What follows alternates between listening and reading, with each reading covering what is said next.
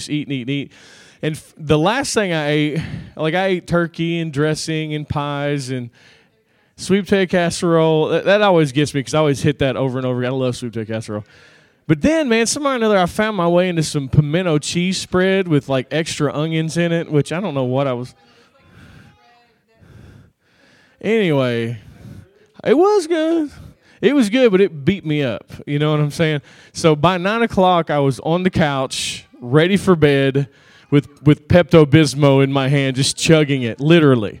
And Stacey's like, aren't you going to come here and sit? And I was like, no. No, I need to lay down. So, amen. So you are the only moderate person in here. We applaud you. We're not jealous of you. We're not envious of you, but we applaud you. Amen. Well, let's turn to Romans chapter 5, y'all. Of Gary's gravy. You better be careful. She'll hear you on here, bro. She knows where you live. Yeah, gravy's the one thing that doesn't heat up well. You know, I'll still heat it up and eat it, but I like leftovers too, man. Praise God. Anyway, Romans chapter 5, and we talk about this verse quite a bit in here, and but I want to take a look at a little bit of a different aspect of the definition of grace in just this verse. But Romans chapter 5, verse 17, it says, can you turn me down just a touch, please? For by one man's offense death reigned through the one, much more those who receive, everybody say receive. How many of you've come here today to receive, right? That's the nature of our relationship with God. You're not trying to earn something from God. You're not trying to deserve something from God. You are here to receive. How many know it's free, too? Can I get an amen? I mean, you don't buy this. You don't buy anything from God. It's for free. And but He wants you to be a good receiver. How many know Christmas is coming up and we all get to enjoy accentuated giving, right? We get to give and be a blessing to people. But how many know you can't give beyond what you've already received, right? And so receiving is really important in your relationship with God. God wants to load you down and bring you into a place of overflow so that He can flow out of your life. And so it says, those who receive an abundance of grace and the gift of righteousness will reign in life through one Jesus Christ. Now that word reign, in the Greek is the word basilio, and it means to reign as a king. Now how many know, if you'll notice, how many know life is a challenge? You know, my gym has been vandalized repeatedly here recently. And it's like an anytime gym, and so people can go really late at night, and they can, there's nobody there, so they can kind of do what they want. And but they have cameras in there, so they're going to catch somebody. But one of the things I was saying to my wife, I was like, if you'll notice, and I'm not trying to pick on anybody here, but vandalism happens more through young people than it does older people. Like, when I was a young man, I did a lot of vandalism, praise God, before Jesus. I did tons of it. I could give you stories all day long. They eventually kicked me off Eastern's campus. I'd done enough vandalism. And so I'm not encouraging vandalism, but the reason I said that is I think the reason it happens through young people is once you get older, you realize life's so hard that you don't need any help making it any harder. Like, you know what I'm saying? Like, you understand life's already difficult enough as it is. And so, you don't need any help with that. So vandalism is more of a young person's sport. But life's a challenge, but it says here that we can reign in life, right?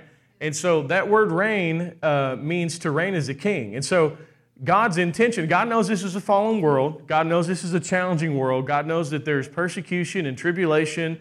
There's challenges. There's things that are going to happen. You don't know why they happen. You don't understand why they happen. You're going to go through stuff. How many know that happens for the believer and the non-believer?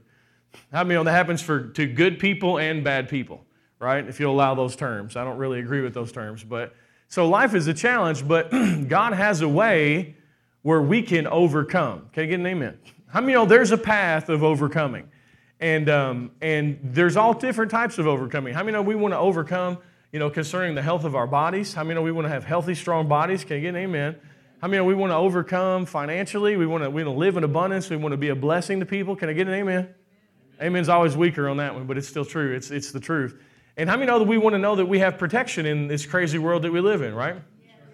But then also, how many know we also want to overcome, like in our marriages and in our relationships and with our children and stuff like that? How many know the quality of your life has a lot to do with your relationships? And how many know God has a path of overcoming in your relationships as well? How many know sometimes it's not saying anything? Oh, see, that was punctuated and accentuated, right? I hear you, Lord. I hear you. God said, that is the word for you. That's why your mic dropped off.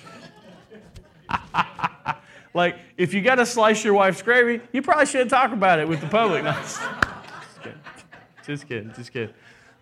But there's a path to overcome, and the key here, you don't have to be strong, you don't have to be mighty, you don't have to be great, you just have to be willing to receive. Can I get an amen? So that means that we're all in this place of equality. I mean, there's nobody in this room any better than anybody else, right? And we all have the right to receive because we're receiving through Jesus, right?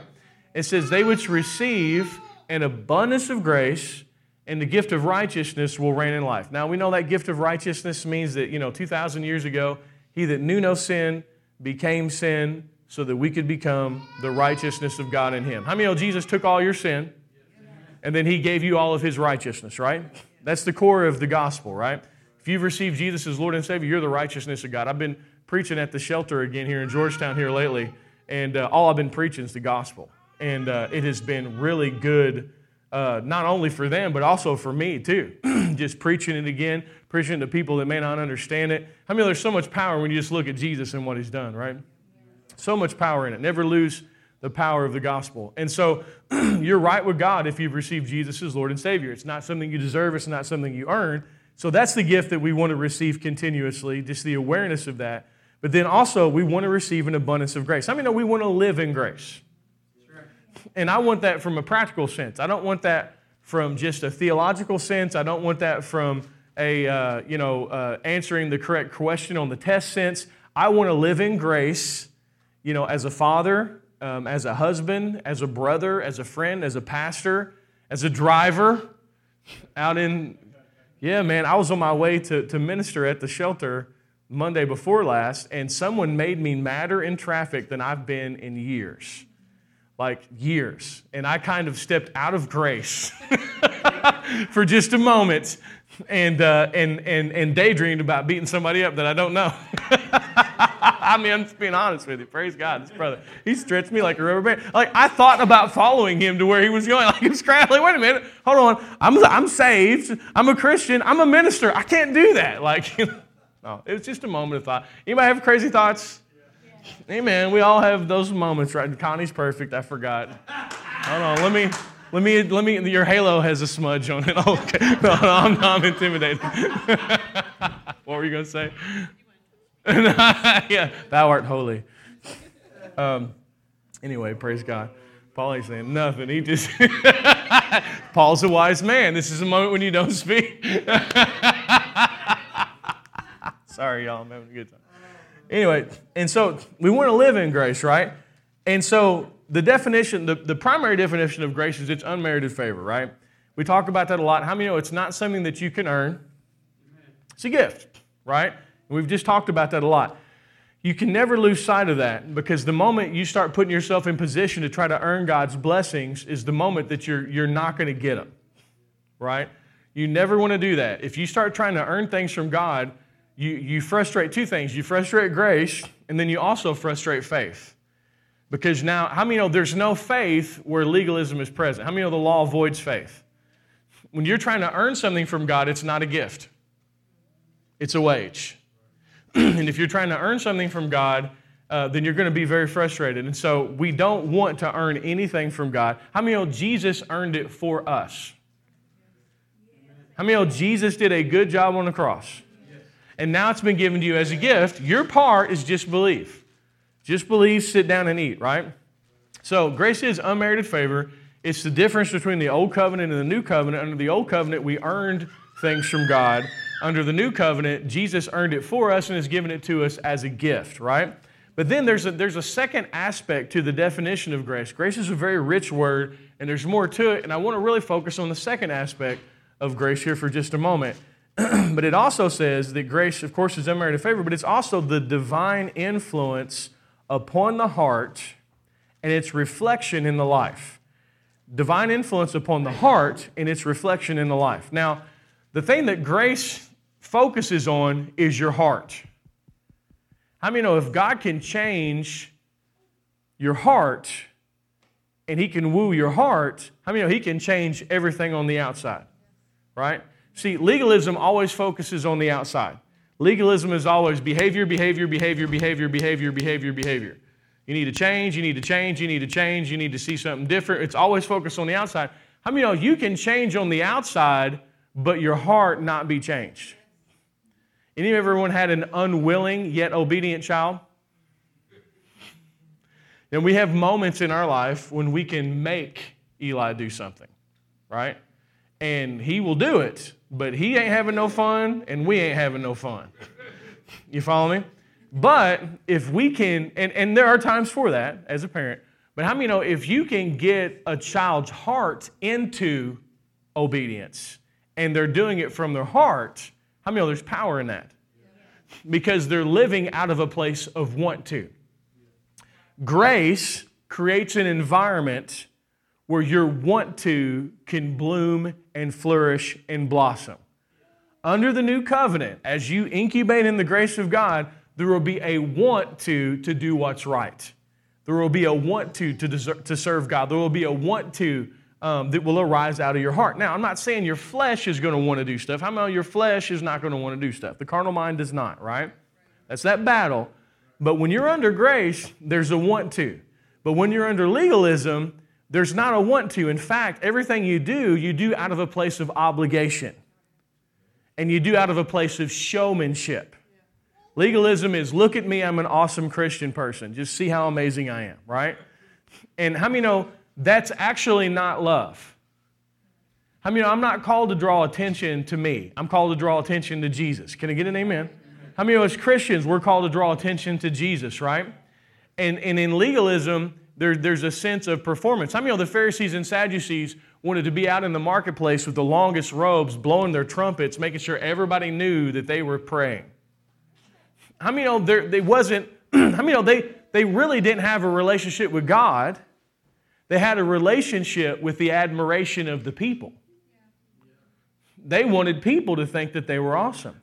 And what was happening was their self-righteousness was being scratched on every religious activity they did, but their heart was far from God because they didn't have a relationship with God. They had a show for the people. Y'all tracking me here? We don't want a show for the people. Can I get an amen? How many know I should be the same person behind this pulpit as I am sitting on my couch? We should be the same person sitting in church as we are when we're at our house. Can I get an amen?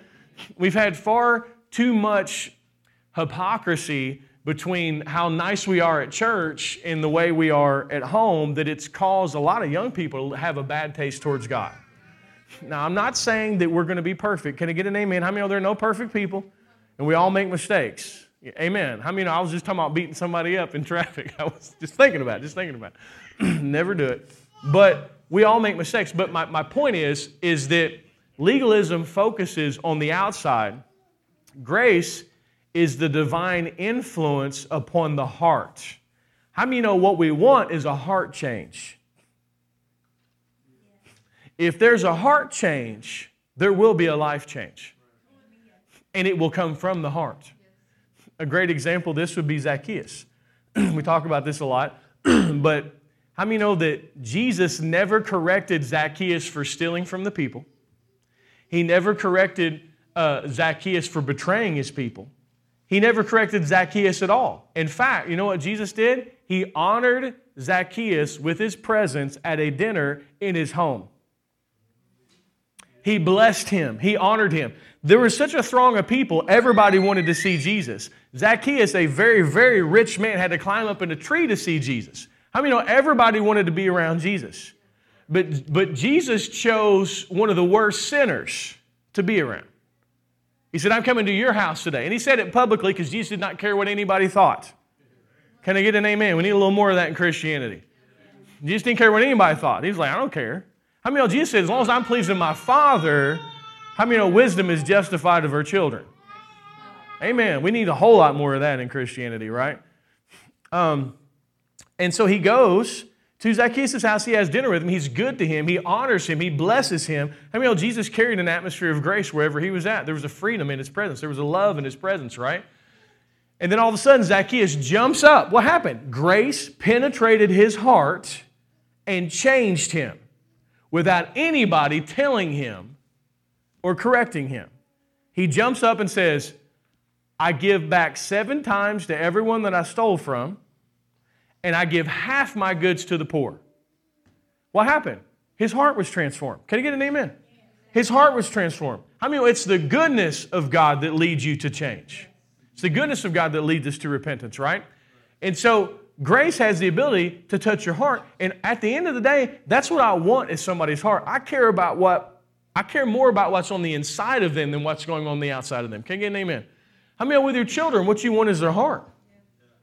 You don't want perfect behavior. You want their heart. You want them to trust you with their weakness. You want them to open their doors to you and be like, I'm struggling with this. Can I get an amen? And in an atmosphere of grace, people's hearts are easily accessible. And then when grace starts to hit somebody's heart, how many know it says it's the divine influence upon the heart? How many know the new covenant changes you from the inside out? Right? Old covenant was from the outside in. Right? It's a difference. So this portion of grace, the divine influence upon the heart, and its reflection in the life. How many know Jesus showed Zacchaeus grace and it changed him? How many know Jesus showed Mary Magdalene grace and it changed her? How many know Jesus showed Peter grace and it changed him? John grace and it changed him. How many know everyone who encountered Jesus' grace was changed except the people that didn't think they needed it, the self-righteous Pharisees and Sadducees? How many know they were not changed? Why? Because that's the one thing that frustrates grace is pride. The only deliverance from pride is a fall. That's your diploma, failure. Once you've failed enough, then you'll make a decision to choose God's grace. But as long as you're still in your own strength or running around the mountain, God will let you run around the mountain until you're done. How many know that's a one-time event in a big sense, but how many know it's an over and over event as well? When we think we got it, and then we go do it in our own strength, right? And that's the beauty of failure. Failure is not bad, guys. Failure gives you fresh humility. Fresh humility is the cup you drink grace out of. Can I get an amen? I mean, none of us enjoy it, but I'm telling you right now, it's a beautiful thing when it happens, right? And so let's turn to Hebrews chapter 8 real quick, and I want to take a look here at this new covenant, afresh and anew, talking about what we want to talk about, and the title of this message is Living from I Want To, Not I Have To. Living from I want to, not I have to. When you are in grace and you're operating in grace, there's a want to that will come out of your heart. Y'all ever been, and I'm not saying there aren't times when you got to make yourself do something. I'm not saying there aren't times when you got to, put down your flesh and I'm not saying there aren't times like that. There's going to be times like that. But ultimately, when you're under grace, you're going to be living out of your heart and there's going to be a desire, there's going to be a want to. And you'll be like, well, Jeremiah, I don't have a desire, I don't have a want to. Well, maybe condemnation slipped in. Maybe legalism slipped in and you weren't aware of it. Yeah, Jeremiah, but I've been going to a grace church for 10 years and I've been this and I've been that and I've been that. Your credentials mean nothing. Martin Luther said, I preach this every day so I don't forget it. Condemnation can sneak into anybody's life at any time. You are in no way guaranteed living in a state of grace. Now, you're guaranteed to have it available to you. But the enemy is always trying to throw that monkey wrench of legalism of condemnation back in your life to pull you out of grace. Because see, when you're in grace, you're winning. You're reigning in life. When you're not, you're getting your butt kicked. I mean, it's just how it is. I mean, it's just bottom line. The devil wants nothing to do with you when you're in grace. So why? Because you're living in a state of Jesus' victory. So he's always trying to pull you out of that high realm of grace and bring you back into a low realm of legalism. Because in legalism, you're going to lose. Your faith's going to be voided. Why? Because it's going to stop being about Jesus and it's going to start being about you. When it's about you, you're going to lose. And when it's about you and you're messing up, here comes condemnation, right? But when it's about you and you're doing great things, here comes pride. We don't want it to be about us at all. How many know you don't want your eyes on you? How many know you're not changed by looking at you? You're just not. You can't change you. How many know Christianity is not a self-help class? Right? I mean, we're not looking to change ourselves. I'm looking to look at Jesus and be changed. As I behold Him, changed from glory to glory. Can you get an amen? How many know His form of transformation is greater than our form of self-help? Right? How many know man's willpower can only provide deliverance for as long as you can hold on to the rope? We don't want our strength. You know, a car if you ever see a car and the alternator goes out in the car, how many know a car is not going to run long on the strength of a battery? Couple blocks, man. That's all you got. And the battery is there to start the alternator. And then it continues to produce power, right? Your willpower is there to choose Jesus, to choose His grace. And then you want to run on the power of God, not your own strength. Can I get an amen? If you're trying to run Christianity in your own willpower, you're going to be wore out. You'll be wore out, and a lot of times what happens is people just quit and they just walk away from God. And the reason they quit and walk away from God, they think, well, I'm just not like other people. I'm just not good like other people. I don't have it together. It's just, all this stuff. And what's happening is they're actually operating in their own strength. They're trying to run their vehicle on the strength of a battery. How many know that's destined for failure, right? We don't want our strength.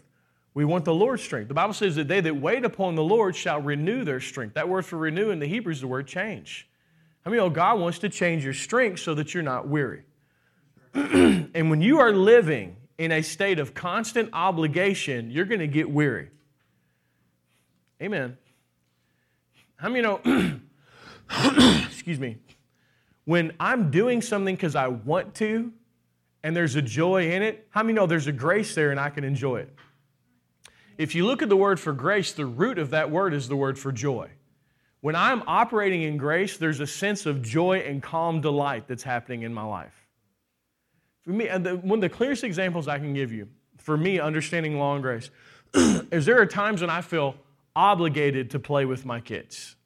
Like, I need to play with my kids because I'm be a good dad, right? Got to play with my kids. Well, when I'm obligated to play with them and I'm operating out of an obligated heart, how many know my heart's not really in it? And I'm just putting in my time. And it's more like work. But when I want to do it, and I'm having fun, and there's a desire there, and there's a joy there, there's a grace there, how many know they're being blessed and I'm being blessed because there's life there?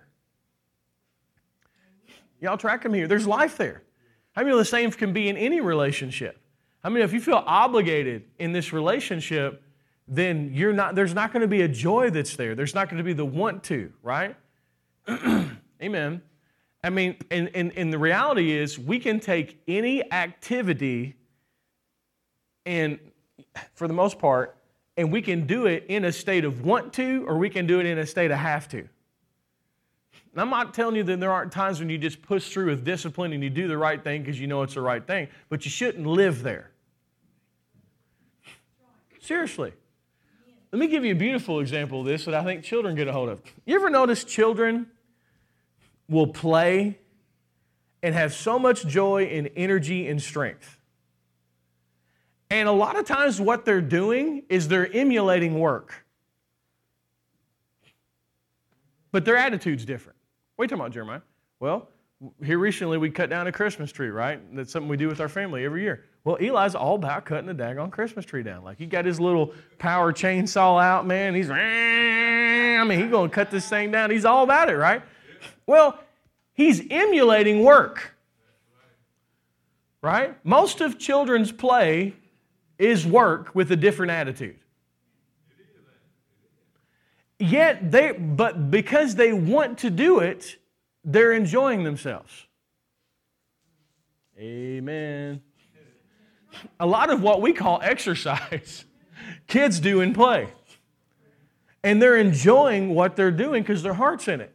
And so a lot of times I think that if we just change the way we look at it and get over into the place of grace and a place of want to, we could actually enjoy and draw strength from our daily lives rather than living in this state of grudging obligation. Y'all tracking me here? I'm telling you, it's the narrow path, but it's a real thing. It is this. How many know there's a grace to clean the house? I got no amens on that. None. Not one amen. Everybody's like, no, clean the house stinks. What are you talking about? You can clean your house in grace. You can mow your yard in grace. You can spend time with your kids in grace. You can cook a meal in grace. You can. I mean, you can. I done lost y'all on that. Everybody's like, man, this guy, he's crazy. He thinks it. Yeah, they're like, turn him off. What is he talking about? Well, let's dive deeper into the scriptures, right?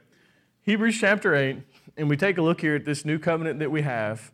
In verse 7, it says, "For this is the covenant that I will make with the house of Israel after those days, says the Lord. I will put my laws in." Everybody say in.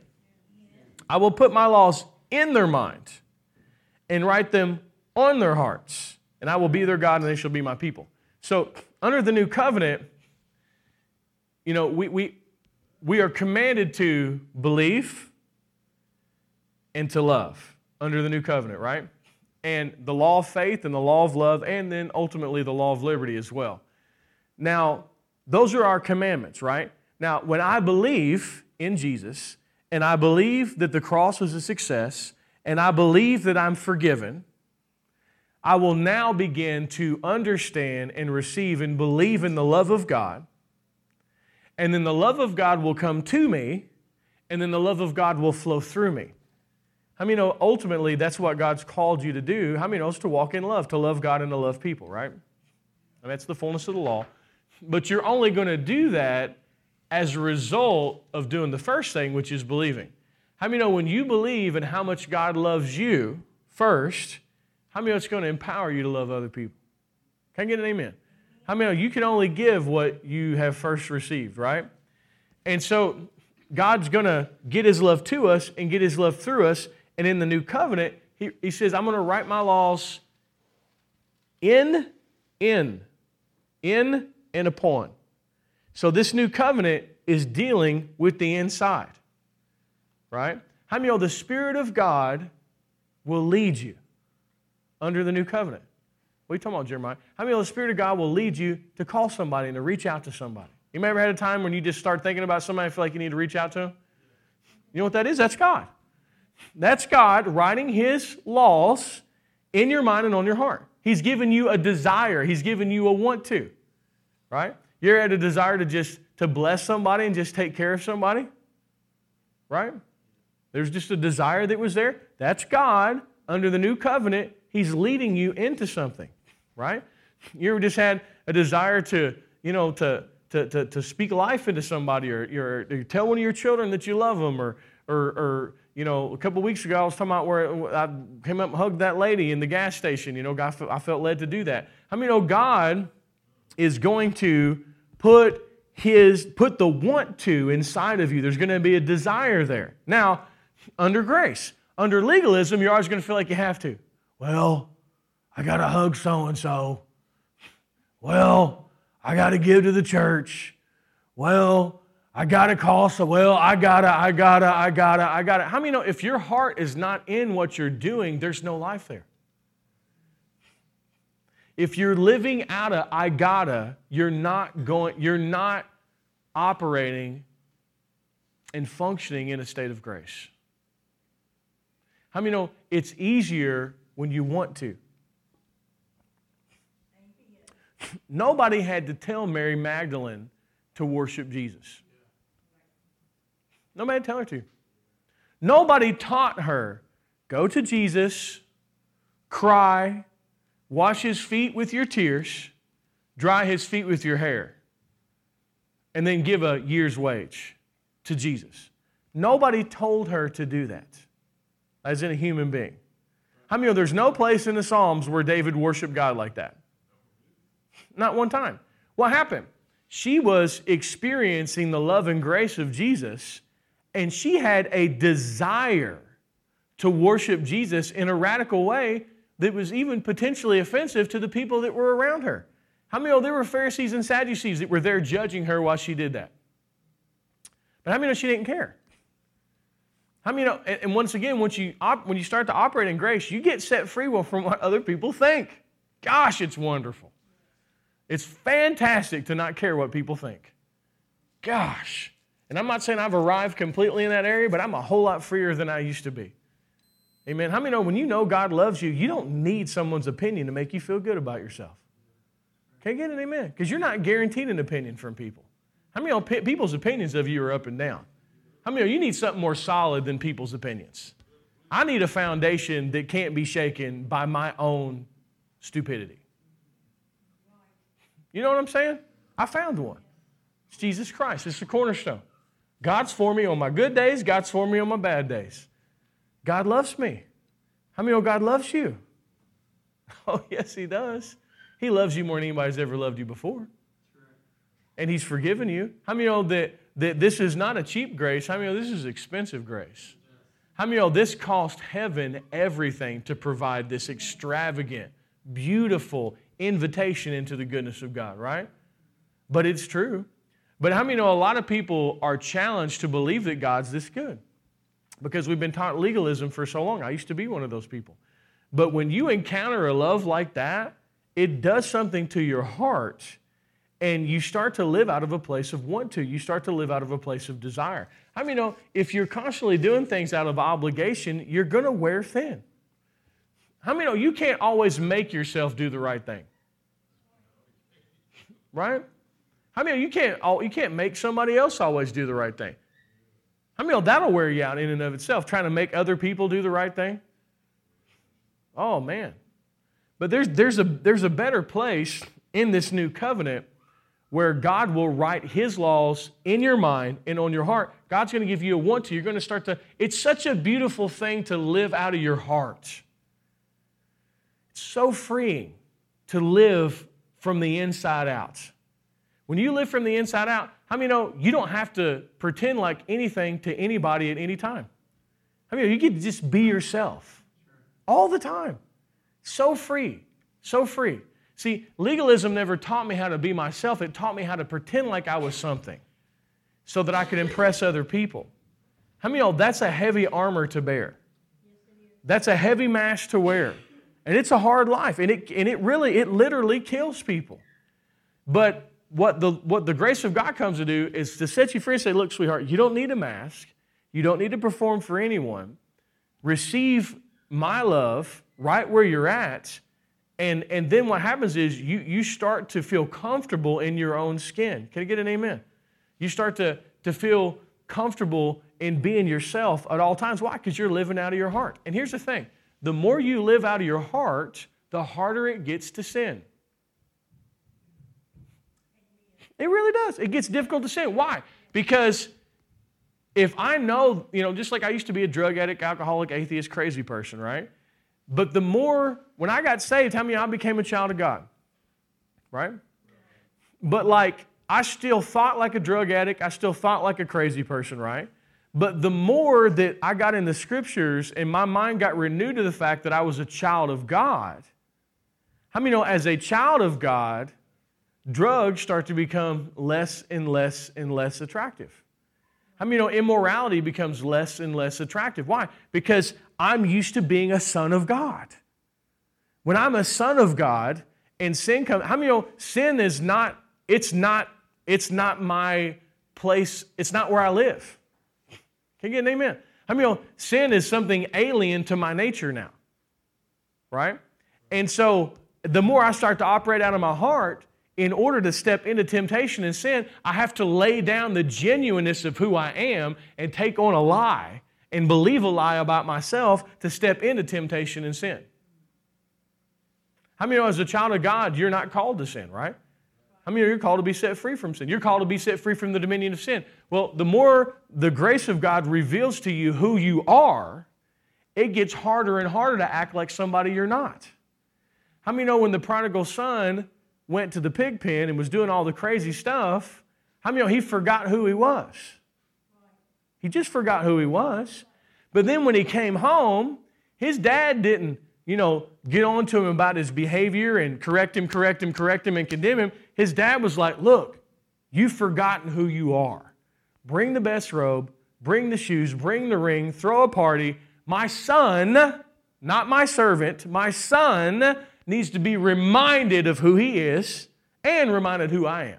How many know when God's good to you, you don't deserve it, you get reminded who God is. And it changes your heart in a way that nothing else can. And the more you get comfortable operating in who you are, the harder and harder it gets to operate as somebody that you're not. Are y'all tracking me here? This is how grace sets people free from the dominion of sin, because you get comfortable being who God has created you to be, and you start to live out of your heart. Amen? And then he goes on to say, and none of them shall teach his neighbor and none his brother, saying, know the Lord, for all shall know me, from the least of them to the greatest of them. Once again, how many know this comes back to personal relationship? How many we're all called to know the Lord? Personally. Also, none shall teach us, saying, know the Lord, know the Lord, know the Lord. No, he said, all shall know me. How many know when you come in here, you bring your relationship with God with you when you come? Your personal relationship with God is more important than a church service. It really is. See, you come to church to receive from the body, to be edified from the body, to receive, edification, to be able to feed on the bread of life, to help each other, to love each other, to receive and to give and to be a blessing. But at the end of the day, the purpose of the church is to teach you how to have your own relationship with God apart from anybody else. How many know that's from the inside out? So he's saying, in this new covenant, I'm going to write my laws in your mind, on your heart, and you're going to know me. Now, all of it hangs upon the last verse and your ability to believe in this last part. The entire covenant does. And I'm going to just share it real quickly. He says, because I will be merciful to their unrighteousness and their sins and lawless deeds, I will remember no more. Amen. How many know the scriptures are true? How many know that Jesus on the cross took care of your sin? Can I get an amen? And not only did he take care of your sin, he says, your sins and lawless deeds, he said, I will remember no more. So when God's looking at you, he's not looking at you as a sinner. He's not looking at you in your sin. How many know God is looking at you as a child of God in Christ? Can I get an amen? Now, you must believe that in order to enjoy the fullness of the new covenant. How many know that's the opposite of legalism? Legalism is always remember your sin, remember your sin, remember your sin, remember your sin. You're a sinner, you're a sinner, you're a sinner. Let's talk about sin all day long, right? That's old covenant, man. That's a mixture of law and grace. That's not how people's lives are changed. If I tell you not to do something, it's the exact thing that you're going to want to do. Don't think of an orange cat. Nobody was thinking of a cat until I told you not to. That's how legalism works. It strengthens rebellion. But if I say, think about gravy, frozen and sliced. Put it in your mouth. It tastes nice, right? Now, how many know, as I talked about frozen sliced gravy, you did not think about an orange cat? Because I put your attention somewhere else. The purpose of the new covenant is not to point you to sin or to... the purpose of the new covenant is to point you to Jesus. How many know, as I talk about Jesus, you lose a taste and a desire for sin. Your eyes aren't on sin. You're not thinking about sin. You're thinking about how awesome Jesus is. Can I get an amen? That's how it works. We change our attention and our focus. Now, I'm not saying there's not time for correction. And I'm not saying right's not right and wrong's not wrong. I mean, it's laid out in the Scriptures. The Scriptures will correct you. Can I get an amen? And God will correct you. But ultimately, you're going to get where you're going by putting your eyes on Jesus, not on yourself. How many know, like right now we're teaching Ethan how to drive, and he's doing a great job. But like, I'm not going to teach him how, what if I taught him how to drive like this? Ethan, there's the ditch. You see that ditch? Stay out of the ditch. That's the only thing I told him. Just stay out of the ditch. See, that's a big ditch, man. That's a huge ditch. That's a big ditch. Stay out of the ditch. How many know he's not going to be able to move forward if he's always looking at the cliff? How many know if all I talk about is the ditch? How many know you guys didn't drive here this morning by staring at the ditch? But how many know if you took your focus and looked forward, you'd stay out of the ditch just by looking forward? If all we do in church is talk about sin, everybody's going to sin. Because that's the focus. But if we talk about Jesus and we talk about what He's done and who He's created you to be, then what ends up happening is God starts to write His laws in your mind and on your heart, and you start to know Him, and God's not going to lead you into temptation. God's not going to lead you into sin. God's going to lead you to love, right? But the key point is believing that you're forgiven, right? And believing that your sins and lawless deeds He remembers no more. This is what grace does to you, and this is how it captures your heart and sets you free. I'm serving God today because I'm thankful. I'm not serving God because I have to. I'm not serving God because in order for me to serve God, He's going to love me more. I'm serving God because I'm so thankful for what I've been set free from. How many know when you're in a state of gratitude, you're enjoying what you're doing more than when you're trying to do something in order to earn something or to deserve something? Amen? Let's turn to Romans chapter 7, please.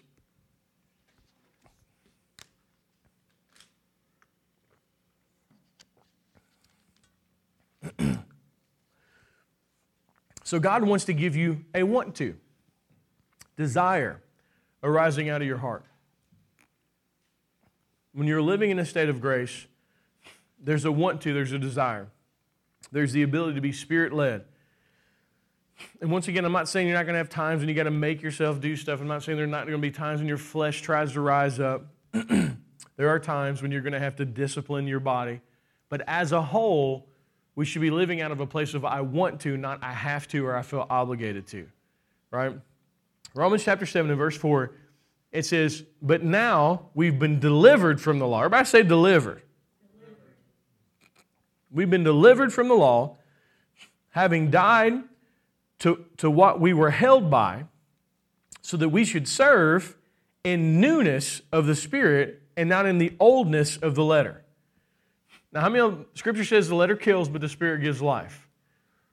We've been delivered from living a life of always feeling like we don't measure up, and from always feeling like we have to, and always feeling obligated. We've been delivered from the law. Why? Because the law does not have the ability to bring forth genuine fruit from your heart. It has, just like, for example, let's say I take my 3-year-old. I can make him do what's right. And there are times for that. But how many know if I can get his heart into a place where he wants to do what's right, how many know that his activity from his heart is going to be more powerful than just him being made to do what's right? The Bible says if you be willing and obedient, you'll eat the fruit of the land. How many know under the law you can be obedient, but most of the time you're not willing? Most of the time you don't want to do it. You're just doing it because you feel condemned. Or you're trying to compete with somebody else and be more righteous than them. But there's a willingness and there's an obedience that comes from being under grace. It says, but now we've been delivered from the law, having died to where we were held by, so that we should serve in newness of the Spirit, not in the oldness of the letter. Under legalism reminds me, it's headlock Christianity. For example, what if Ethan didn't want to come to church today, and y'all saw me bring him in here in a headlock? I'm dragging him in here in a headlock, right?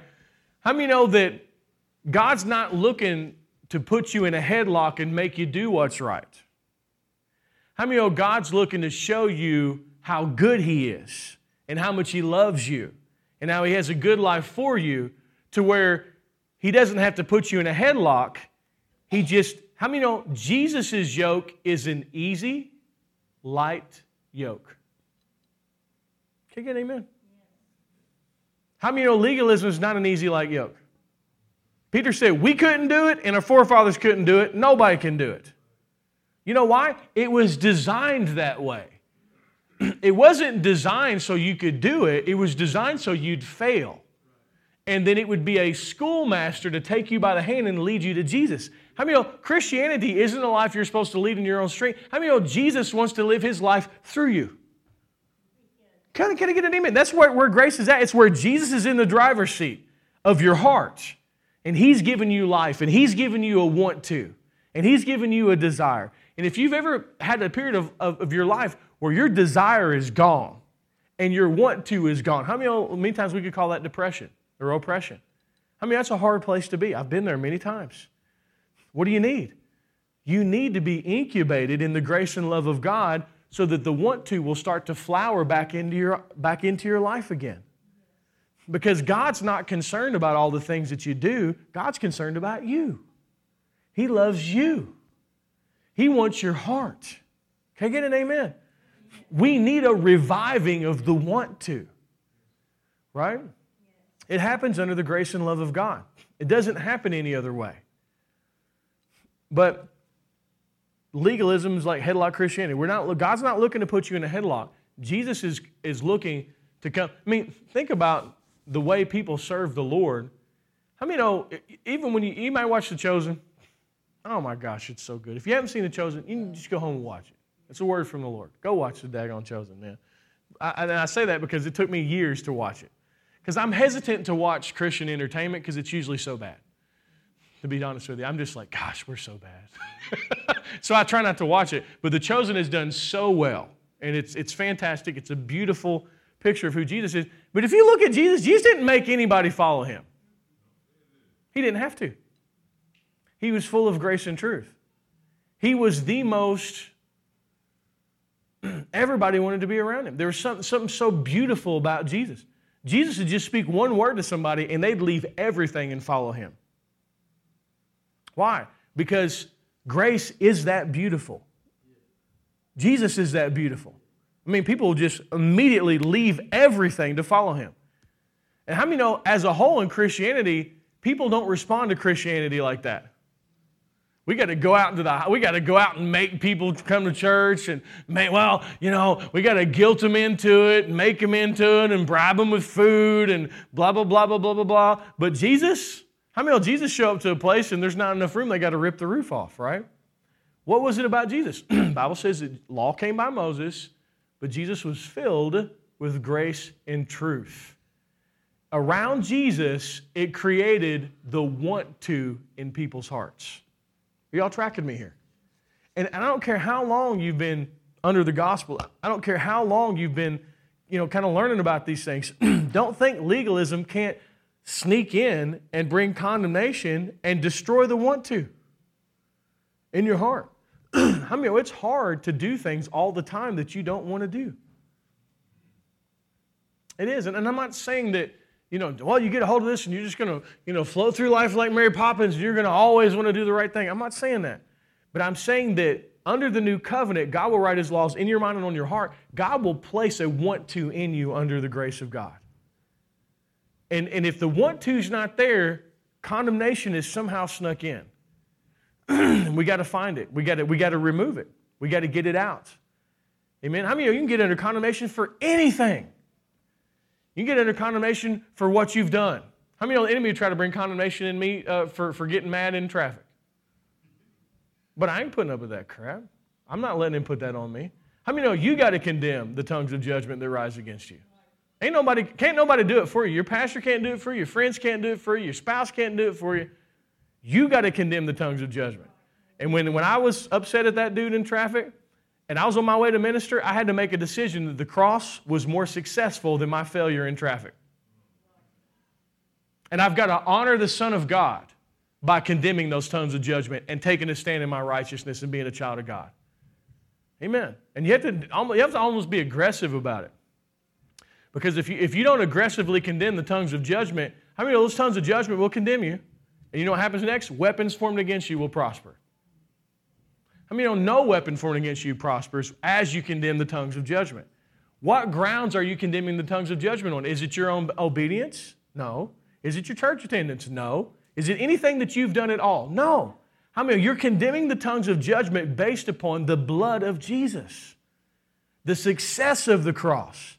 I mean, when you take a stand and let the enemy know he cannot condemn us, and see the enemy doesn't come and try to condemn you in some weird third-party voice. Oh, Jeremiah, you are bad in traffic.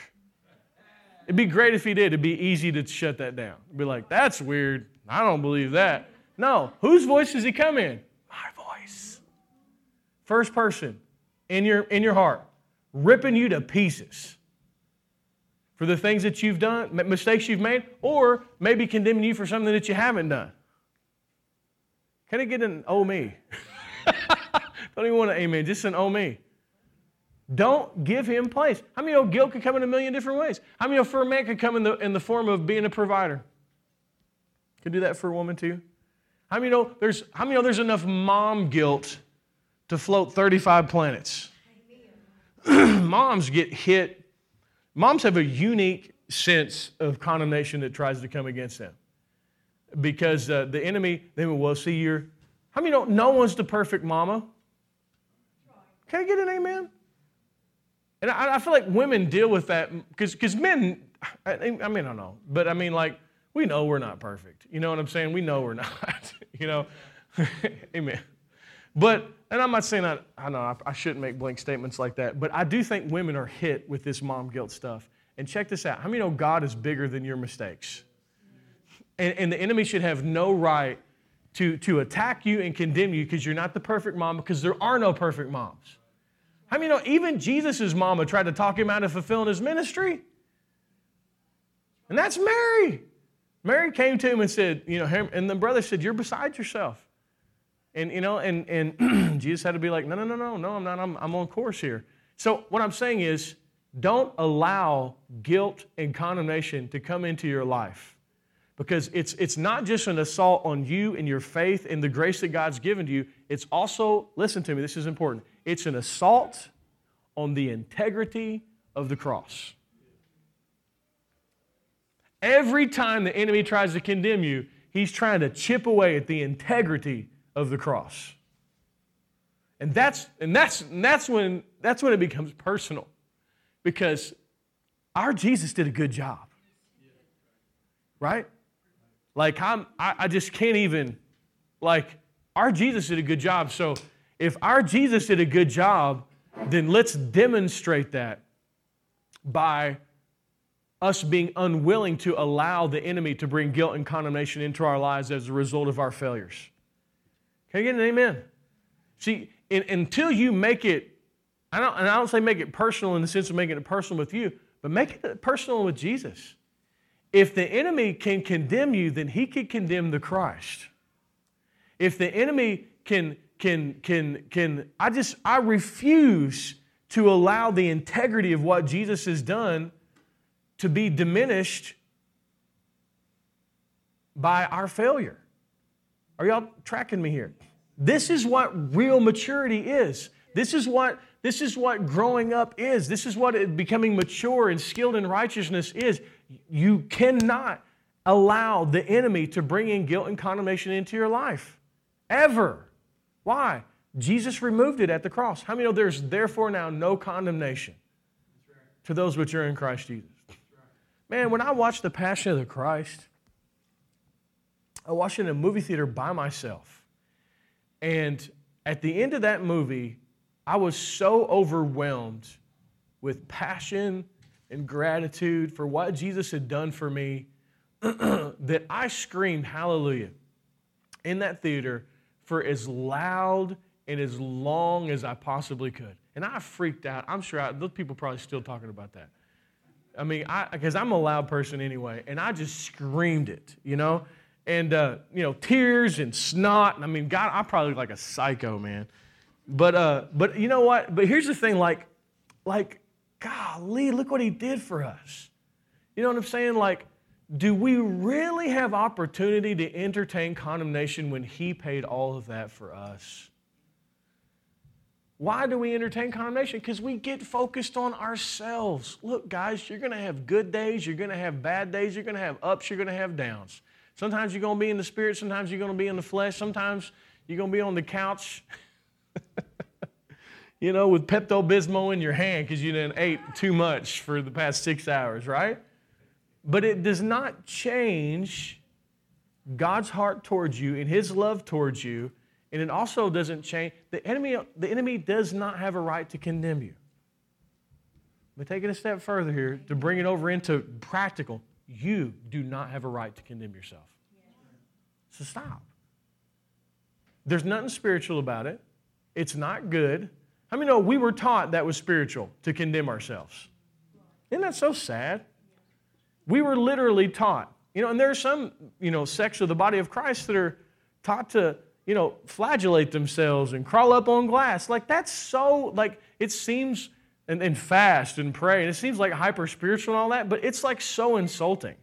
It's saying the cross wasn't good enough, so I need to add something to it. No. If you're going to take upon the cross of Jesus and take up your cross, you take up your cross by taking up His cross. Can I get an amen? You take up your cross by honoring what He did. You deny yourself by not being focused on you. Can I get an amen? Get your focus on Jesus, right? How many know when Jesus went to restore Peter, He had to get Peter's eyes off of him and get his eyes back onto Jesus, right? Amen.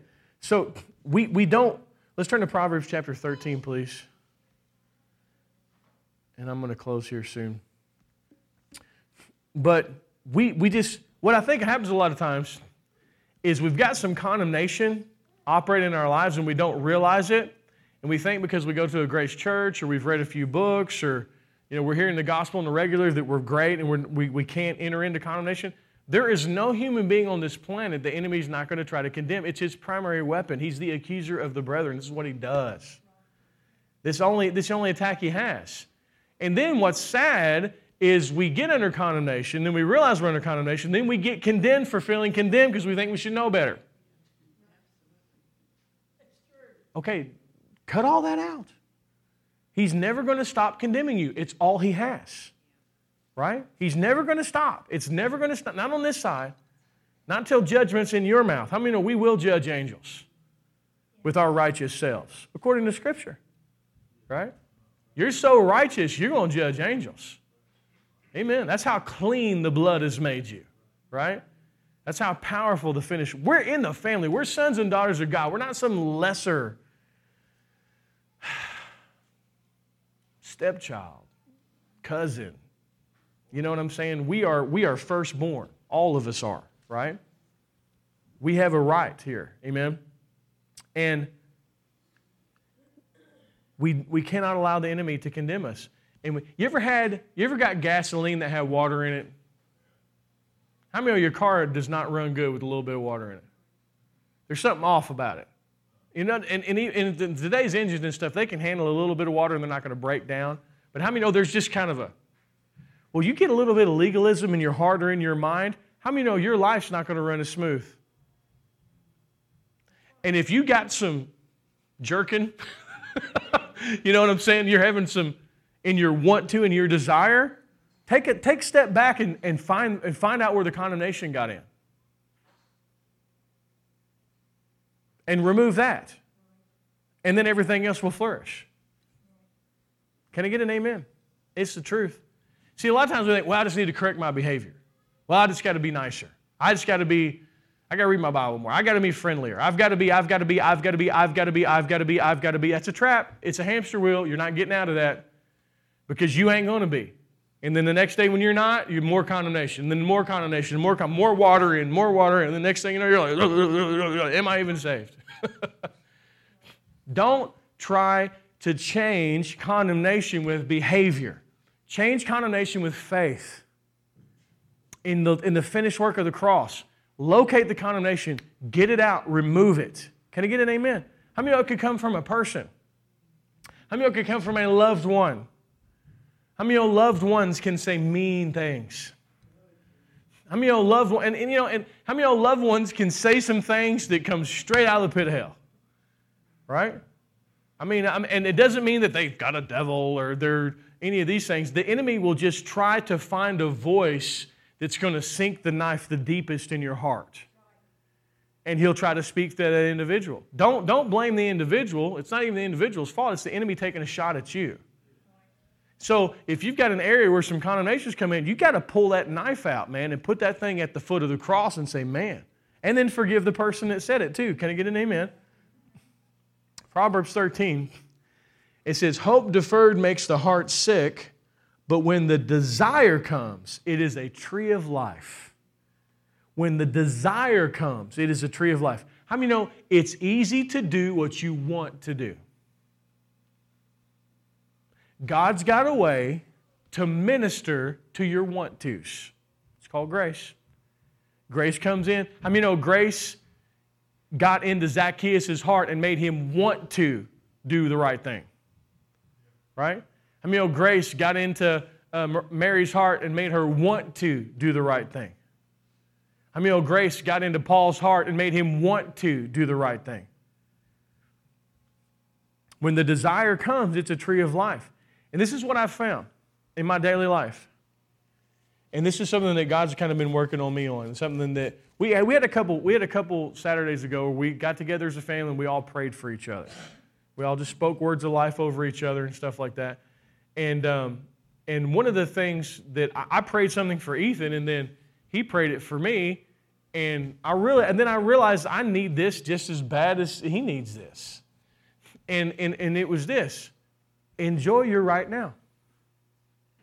So many times, I've got to a place in my life where I don't have regrets about my past. Like, I messed all kinds of stuff up, but God's rescued me from that, right? I'm so thankful. But the thing that I can do is I can get so like goal-oriented and thinking about what I need to do and all of these things. I need to do that, that don't postpone joy. You guys see that bumper sticker all the time. Don't postpone happiness. Don't wait for an event or something in the future in order to be happy. Well, I'll be happy when I get my house clean. Well, I'll be happy when it's springtime again. Well, I'll be happy when, the whatever. How many know as long as you're waiting to live, you're never going to live? How many know you can enjoy right now, today? And it has a whole lot to do with your attitude and the way you look at things. And I realized that, and I prayed it for him, he prayed it for me, and I made an adjustment in my thinking and start to enjoy my right now. Because, we have moments in our house when we have a 3-year-old that's throwing an absolute fit, you know what I'm saying? We have a 9-month-old who's, just pooped everywhere, you know what I'm saying? And then we got a dog that's just in the back, just losing his mind, right? And how many of y'all all have moments of stress, right? But at the end of the day, even though that moment can be challenging, how many know I can dial back and be thankful and enjoy what God has been good to me with? Instead of being focused, how many know our news is trying to make us always focus on the negative? Everything's bad, everything's bad, everything's bad, everybody's going to die. Knew this, knew that, blah, blah, blah. Why? They're just trying to fearfully make us click on their stuff and sell their products. But, I can enjoy the moment. You can enjoy the moment. Living in the right now. And what I realized, because I have moments where, even with my kids and stuff, in the mornings, Lily's an early riser, right? She gets up early. I'm an early riser. I get up early so that I can spend time with the Lord and not be around anybody else. Praise God. You know what I'm saying? Get that time in. But now, Lily gets up. And then my wife, God love her, never gets to sleep. You know what I mean? That's her love language right now. Just let me sleep a little bit. Can I get a little bit of sleep? And so when Lily gets up, Stacy will text me and be like, hey, can you come get Lily? Because once Lily's up, she's going to wake everybody up. Purposefully. She's going to try to wake her brother up. She'll be like, ah! She'll be yelling, trying to get Eli to wake. She wants everybody to wake up. She wakes up happy. How many know that I can... Good job, sweetie. Good job. She's looking right at me, too. She's like, I see you up there talking that smack about me. She's like, you don't want none of this. I'll wake up at 5 a.m. tomorrow. Are you ready for that? But how many know that time with my daughter can be time that I'm just doing, obligated to, or I can enjoy that? How many know if I'm in a state of obligation taking care of her, how many know there's no life or desire in that? But how many know if I'll just change my attitude and change my outlook, her and I can spend quality time together, and I can be thankful for that time rather than just thinking that I'm changing a diaper or doing something obligated. Are y'all tracking me here? How many know it has everything to do with your heart and the way you're looking at it? Grace will teach you how to enjoy your life and reign in life out of a place of desire and want to. Or, like, say, for example, I'm not feeling it that morning, and then I'm like, just trying to get her distracted, looking at something or whatever. How many of the enemy come in and try to bring in guilt? Look at you, not spending time with your child, not quality time. You're looking at Facebook. You should be spending time. And then here comes guilt, and then I feel more obligated.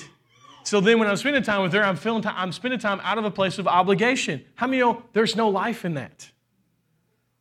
How many know when the desire comes, there's a tree of life? So what we have to do, rather than let obligation drive us, we got to embrace the Lord, let Him take that condemnation out of us, and live out of our hearts. And how many know we can enjoy our right now? There's no reason why we can't. How many know everybody in here, you have so much to be thankful for? I know we got challenges. I know that our country has challenges. I know the world has challenges, but still, we have so much to be thankful for. How many know we're all on our way to heaven too? What great news, amen?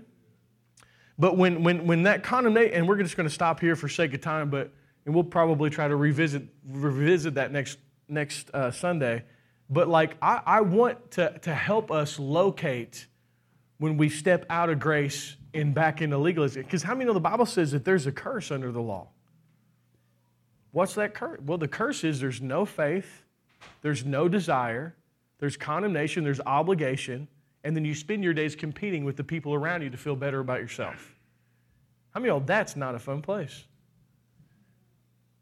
Amen. We want to locate where that's at, and we want to live in that place of grace. Amen? And I believe that we can do it. I believe the Lord can teach us how to do it. Amen? So we'll pick that back up next week. So, amen. So we're just going to stop. Amen. If you need to give an all this morning, lift your